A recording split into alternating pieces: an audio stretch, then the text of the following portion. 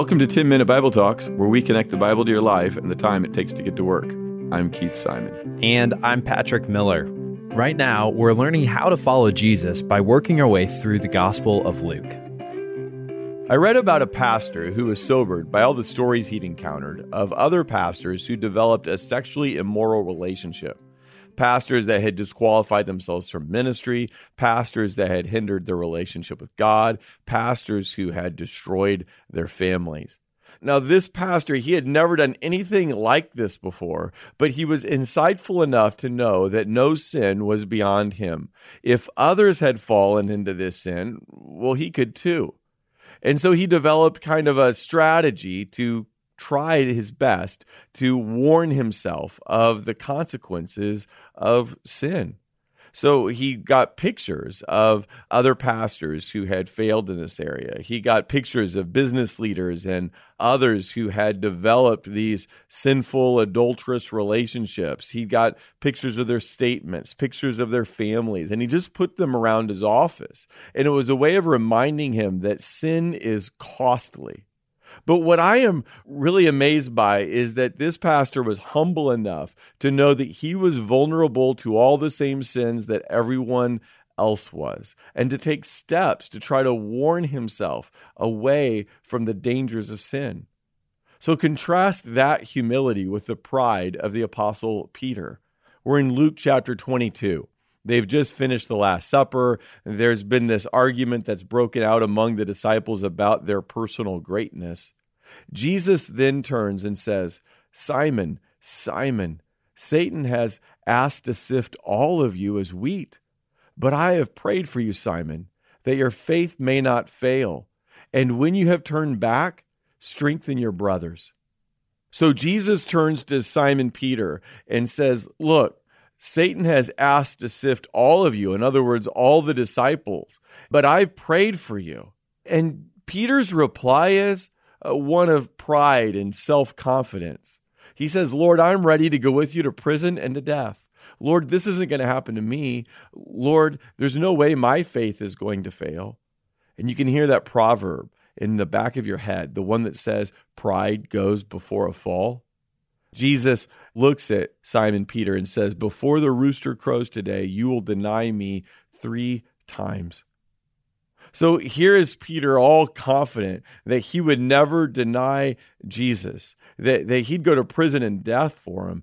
"Jesus, you can count on me." And yet we know that soon Peter denies Jesus. There's so much here. Let's just try to dive in and get all we can out of it in the few minutes we have.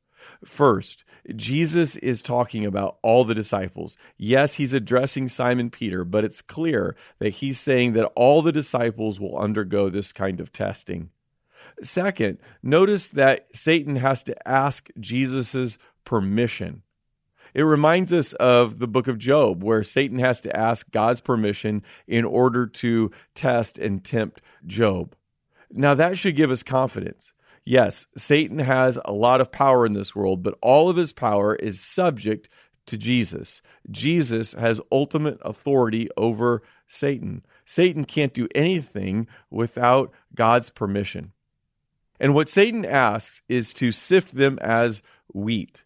Now, each of the disciples experienced different kinds of testings and challenges, but we know that what all their sifting had in common was that it was an attack on their faith. And one way to know that is just to see what Jesus prayed for them. He prayed that their faith would not fail.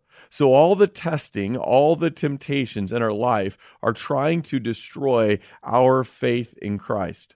Now, one thing I think is really sobering is that Peter and the disciples, those who were closest to Jesus, those who were really important in the launching of the church, none of them were spared from this testing. And if they weren't spared from this testing, then I don't think you and I are going to be spared from it either, right?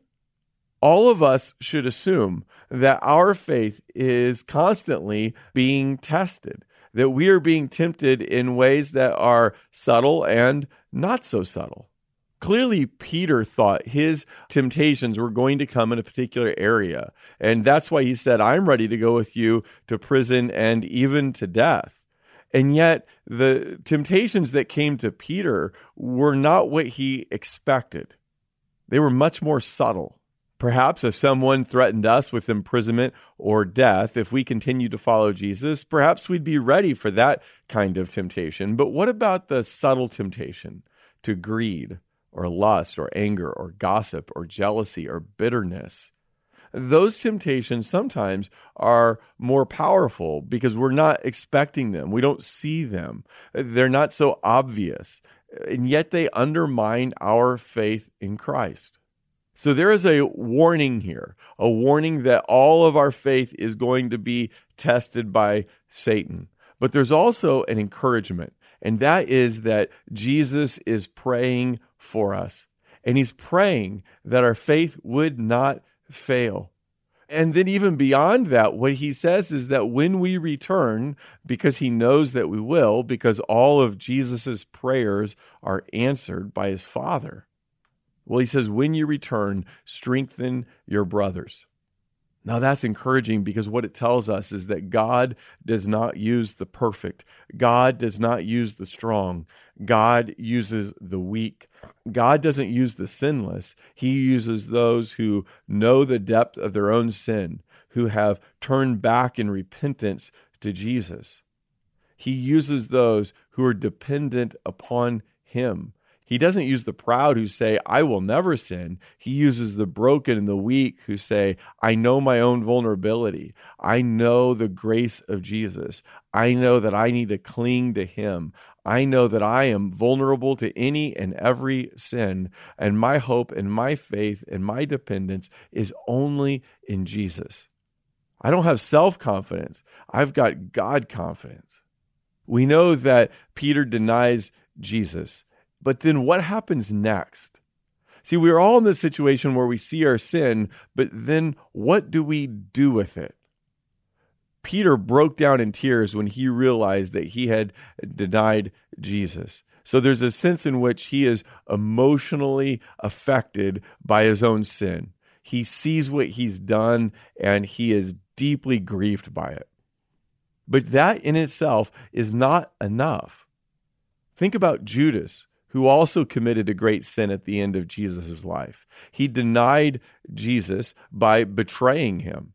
Judas felt bad about his sin. You might remember he returned the 30 pieces of silver back into the temple. But that's where his story departs from Peter's, because Judas allowed his sin to drive him further and further away from Jesus, and Peter ran back to Jesus.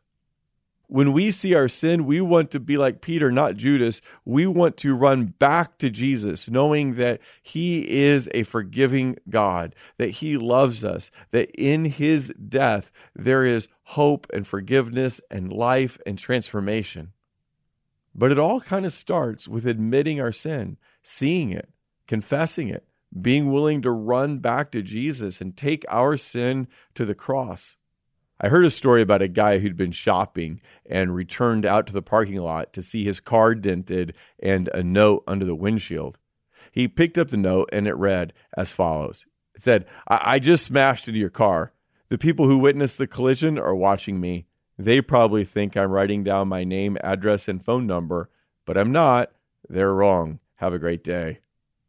That was it. That's all the note said.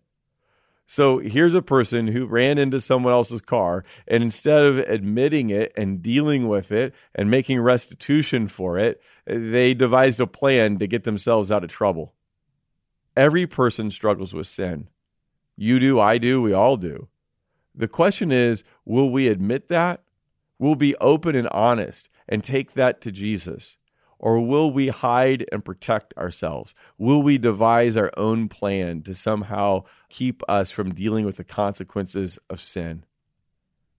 Jesus calls us to humbly admit our sin, run back to him, and then he will use us in our brokenness to minister to others.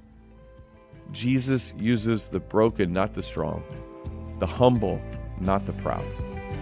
Thanks for listening. If you've enjoyed this content, please subscribe and give us a rating. That helps others find this podcast more easily. Also, ask yourself who you could share this podcast with. Texting an episode to a friend or family member is a great way to help them grow spiritually. If you want to go deeper, check out our show notes for book recommendations.